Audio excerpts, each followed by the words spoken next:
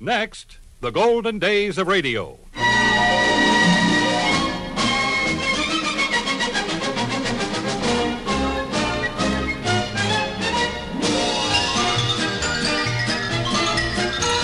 Hi, this is Frank Brzee inviting you to join me for the golden days of radio. Great moments from radio programs of the past, headlining some of the world's most famous personalities.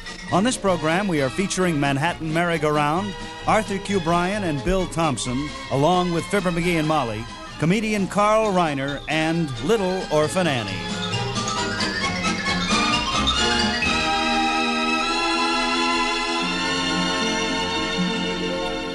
The theme song used on the golden days of radio is actually the theme of an extremely popular program of the 30s, 40s, and 50s. Here's how it sounded in 1945. Next, Manhattan Merry-Go-Round.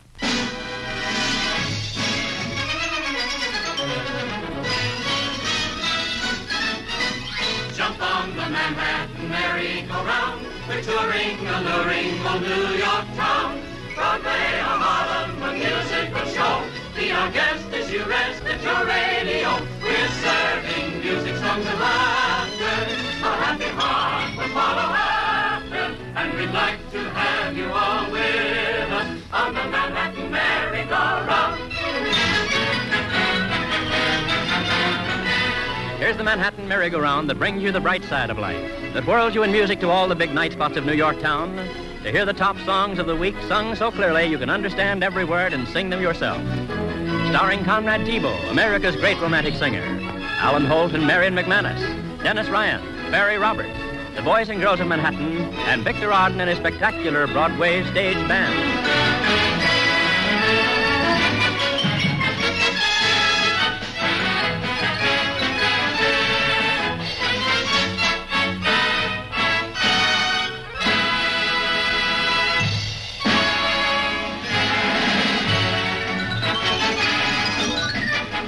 Well, that's how it sounded in 1945. You know, in the mid-50s, Fibber, McGee, and Molly began a 15-minute nightly program on NBC, which proved to be just as delightful as their half-hour show was some 10 years earlier.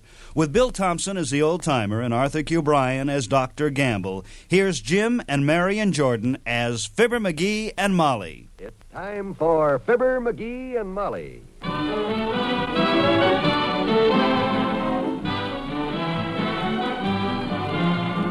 Sundays through Thursdays, NBC brings you Fibber, McGee, and Molly transcribed. The show is written by Phil Leslie and Len Levinson and directed by Max Hutto.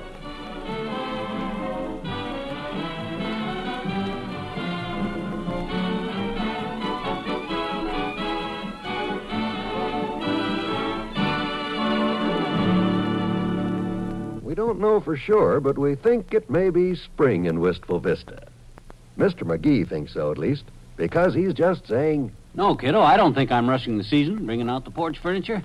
You don't, huh? No, usually takes me till October or November to get it out here, but just thought I'd take a lead on it this year. Oh, well, you can always drag it back to the garage if it rains or snows or sleets. I may be just a wild, impetuous boy, but I'll bet you an ice cream cone it don't snow or sleet for a while. Not till at least the 4th of July. I guess you're right. You can sort of smell spring coming on. Ah, yes. Reminds me of that lovely old poem from our childhood. What's that? Spring, spring, spring's everywhere. Spring's in the mattress, spring's in the chair. How's the rest of it go? That's all there was, fortunately. Oh. The poet who wrote it got thrown in jail, I understand, couldn't get anybody to spring him. Hey, what? Look across the street on that limb. See? That big bird. My goodness, that is a big one. What kind of a bird is it? Looks like an owl from here. But what would an owl be doing batting around in the daytime? He's supposed to be asleep. Well, maybe he doesn't know that. Maybe he's got insomnia. Shh. You hear that? What? That. Sounds sort of like a raven, doesn't it? I bet if you were an owl with insomnia, you'd be a raven, too. Don't you get it, Molly? He can't sleep. He gets upset. He's a raven. It's a pun, sort of. Ain't funny, McGee. Well, the owl liked it. Look, he's laughing. Oh, no, I guess he's just stretching his wings. He looks bored to me. You hear that? He's an owl, all right. But what the heck's he doing out in the daytime? Oh, I don't know. I suppose there are silly owls just like there's silly people. And come to think of it, I'm not sure which is the silliest, the owl on the limb or the McGees on the front porch gawking at him. Good thing I brought the porch furniture out. I'm going to sit right down and... Hey, look. Watch him. He's taking off. He's swooping down. Look, he's diving at Toops' cat. Well, how do you like that? Every bird in the neighborhood and half the dogs are scared of that tomcat of Toops'. Not that owl, though. Oh, sir. He slapped the daylights out of that cat. Look, he dropped the rubber mouse he always carries around. And the owl got it. Boy, I don't know what kind of owl that is, but he sure... Oh, Mr. McGee, Mrs. McGee. Oh, hello, Mr. Wimple. Oh, I've just seen the most exciting ornithological rarity in years. Yeah, no kidding. We've been watching a bird ourselves. See him over there in Toops' tree? He's an owl. That's him, or it. A very rare snowy owl. Imagine him being here, in this region, this time of year. Oh, unusual, is it? Virtually impossible, Mrs. McGee. That is Nyctea scandiaca from the Arctic. You hear that, Molly? The snowy owl, Nicotine scandiacus, from the North Pole. That explains him flying around in the daytime. Up at the North Pole, he'd have to wait 6 months for darkness. Isn't this exciting? The snowy owl is just never seen in this region. Look what he's doing now. He chewed up that rubber mouse he swiped from the cat and spit it out. Boy, does he look disgusted. That's what they live on at the North Pole, you know. Rubber mice? Where do they find rubber mice? No, I mean real mice and lemmings and fish. Hey, Doc. Look, there's Doc Gamble across the street. He ought to see this. Hey, Doc. Hey, come here. Hurry up. McGee, don't yell so loud you'll scare the bird away. Well. Oh, they're quite tame, Mrs. McGee. They come from such a desolate region in the Arctic that there aren't any people there to shoot at them, so they're just as Hi, tame. Molly. Wally. Hi. What's all the yelling for, Popeyes? Circus come to town, you spot a relative in the monkey cage? No, sir. I just made a big ornithological discovery, Fatso. Look it over in Toops' maple tree there. Uh-oh, he's taking Well, off. I'll be darned. What's an owl doing flying around in the daytime? This ain't an ordinary barn-type owl, Doc. This is called a Nicotine scandiacus. Nyctea scandiaca, Mr. McGee. Yeah, that's what I said. He's a snowy owl, Doc. Usually perches on nothing but the North Pole. Very rare, and where'd he go? Look! Where? Where? Coming down the street, old man McDonald. The owl's swooping down on him. Hey, that ain't old man McDonald. That guy's got hair. It's old man McDonald in his new toupee. No. Yeah, I made him. He goes around without a hat. Too many head colds. Ooh! Oh, the bird's got it. He's got the toupee. Yeah, that's old man McDonald, all right. I can see that now. Oh, really? Oh, boy, snatched him bald-headed. Cover up, McDonald. Cover up. You'll catch cold. If I didn't see this with my own eyes, I'd never believed it. Boy, that owl's the biggest kick I've had in 10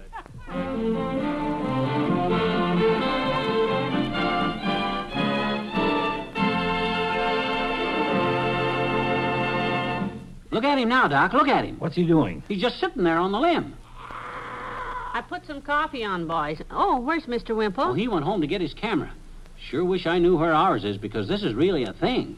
Owl comes all the way down here from the North Pole. Oh, is he still there, Mr. McGee? Is old Snowy still... Oh, there he is.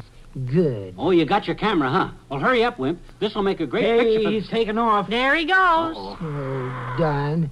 I forgot film. Well, there he goes. He's heading north. Yes. Flying back home, I'll bet.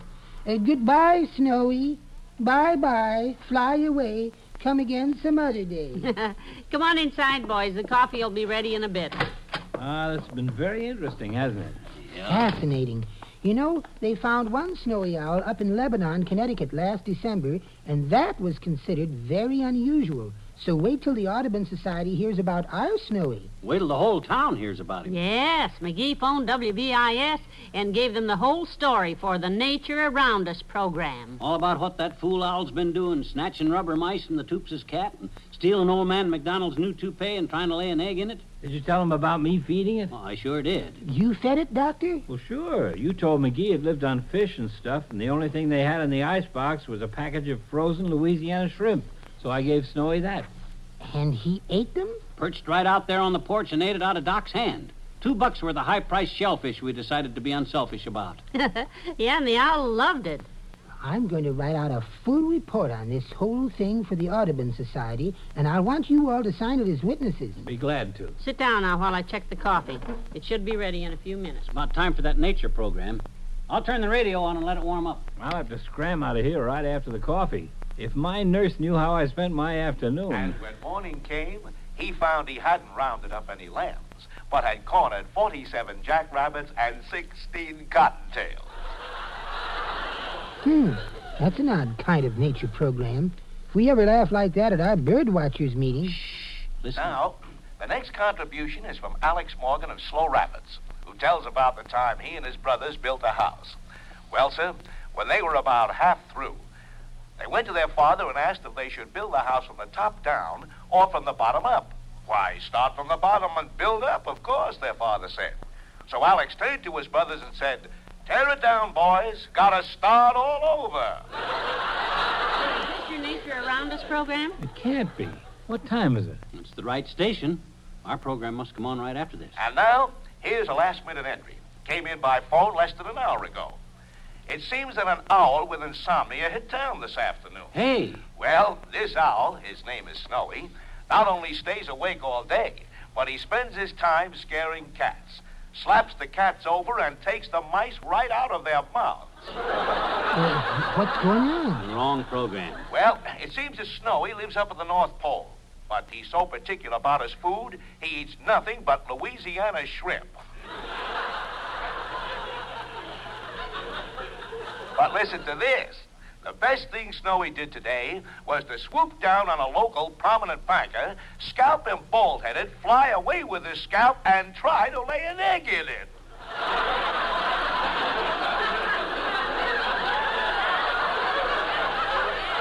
All right, everyone, all right.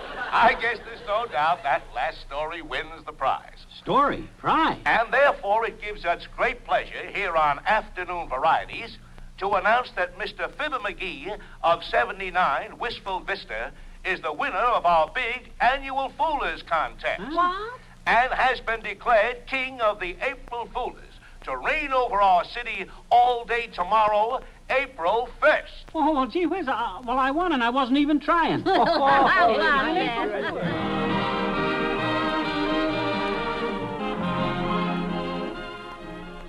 McGee, did Mr. Old Man McDonald ever get his toupee back? Nope. I think Snowy must have took it back to the Arctic Circle with him. Poor Mr. McDonald. He needed that rug, too. Rug my clavicle. On that guy, it takes wall-to-wall carpeting.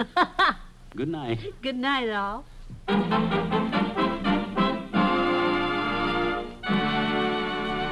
On one of his television specials, comedian Carl Reiner talked about the famous comic strip characters who moved from the newspapers and onto radio. The comic characters really came into their own with some of the greatest radio programs of all time. Nobody that was a kid between 1930 and 1945 can ever forget these sounds.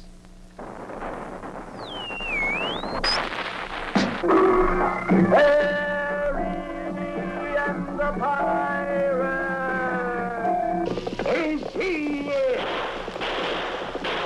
Oh, I'm Popeye the Sailor Man. Don't touch that dial. Listen to Blondie. Smiling Jack now coming in on runway number 1.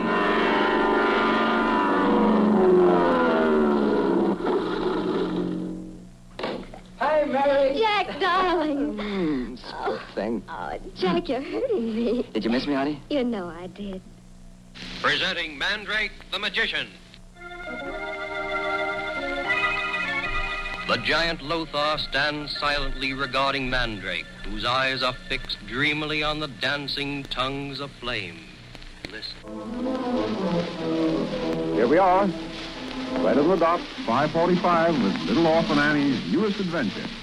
And remember what we told you last night. If you want a picture of radio's Little Orphan Annie, send your name and address to her in care of the station you listen to, and enclose the little white pamphlet from a can of Ovaltine. One of everybody's favorites was the little girl who never grew up. 12 years old, going on 50. Who's that little chatterbox? The one with pretty auburn locks. Who do you see? It's little Orphan Annie. She and Sandy make a pair. They never seem to have a care. Cute little she, this little Orphan Annie. bright eyes, cheeks a rosy glow. There's a store of healthiness, handy might size, always on the go. If you want to know, Arf, says Sandy, always wears a sunny smile. Now wouldn't it be worth the while if we could be like little Orphan Annie? Now comes a collector's item, the Little Orphan Annie program when it was the #1 adventure show on the air. She sold more Ovaltine than Dean Martin sold bourbon, and the Orphan Annie shake-up mugs are collector's items today more than 30 years later. Here from the summer of 1940 is Little Orphan Annie. It's adventure time with Orphan Annie.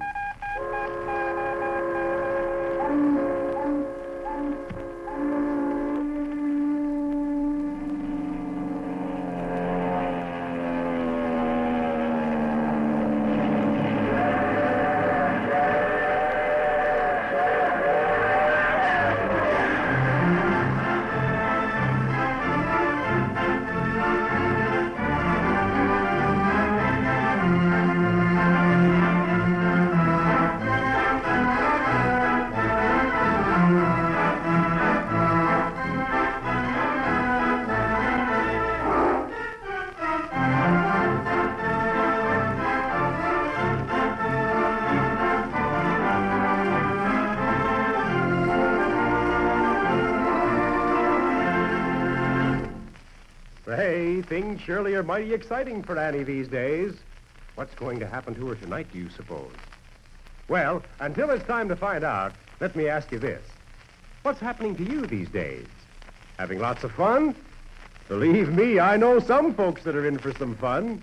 Those early bird friends of Annie's who've already sent for their new 1940 model Orphan Annie shake-up mugs. You know, all of Annie's friends who drink sweet chocolate-flavored Ovaltine can get these swell new shake-up mugs free. And boy, are they beauties. Wait till you see them. They're made of genuine beetleware in brand new colors. A beautiful deep green and a bright flashing scarlet. And every mug has a big colored picture of Orphan Annie and her dog Sandy right on the front.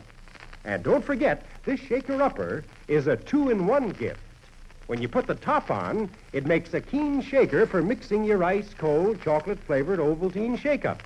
And then, when you take the bright red top off, presto, the shaker turns into a swell, big drinking mug. And now, our adventure with Annie.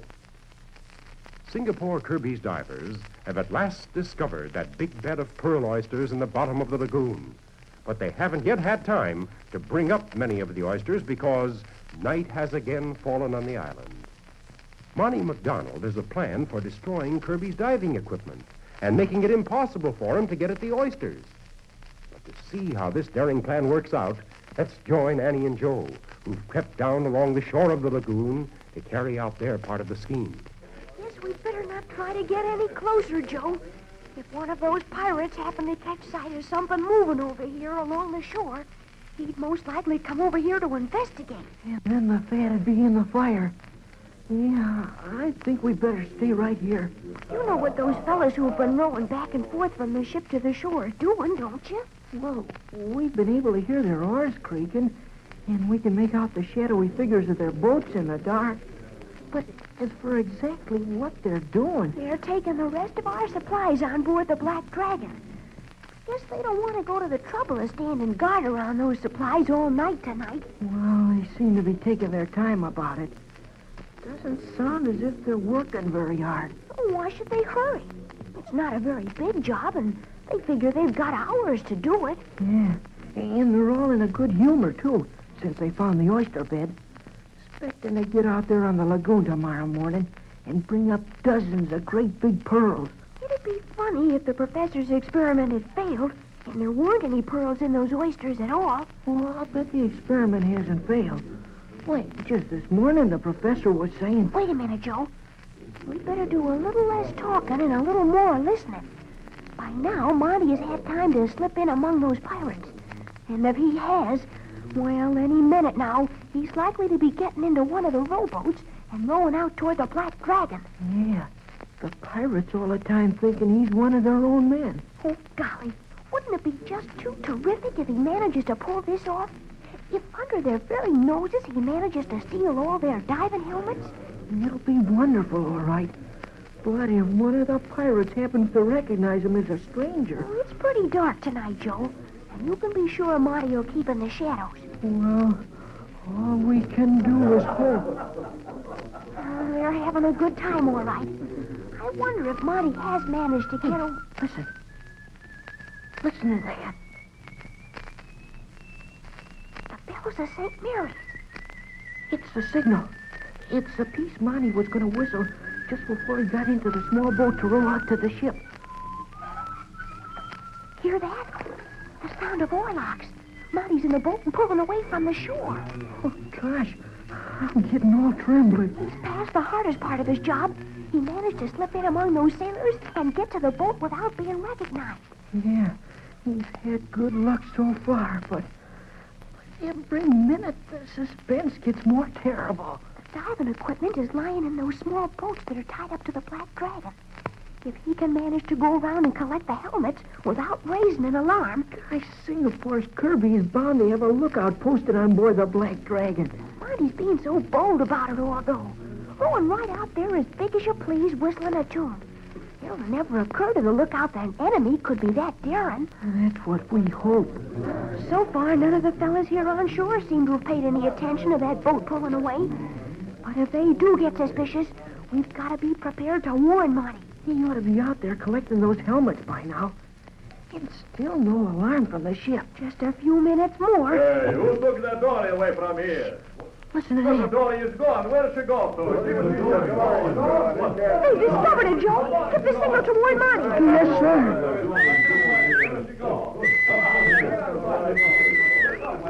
Oh, Marty couldn't help hearing that. And neither could the pirates. Well, now that we've warned them, let's get away from here fast. You bet. They'll be coming after us. Come on, let's run. Yes, Monty McDonald heard those whistled signals, and he knows what they mean. He knows that it won't be more than a few minutes until he's discovered.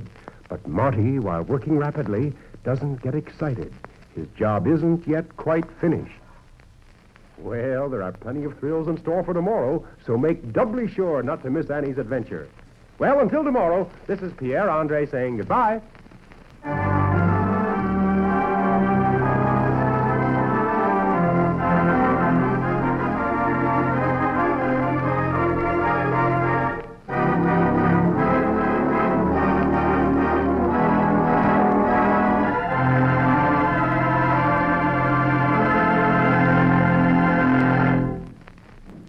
This is the Mutual Broadcasting System.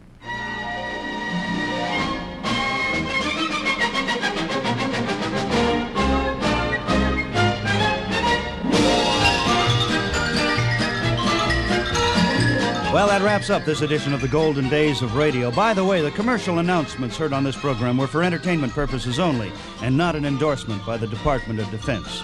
This is Frank Brzee in Hollywood, California, inviting you to join me next week for more shows and personalities from radio's Golden Days.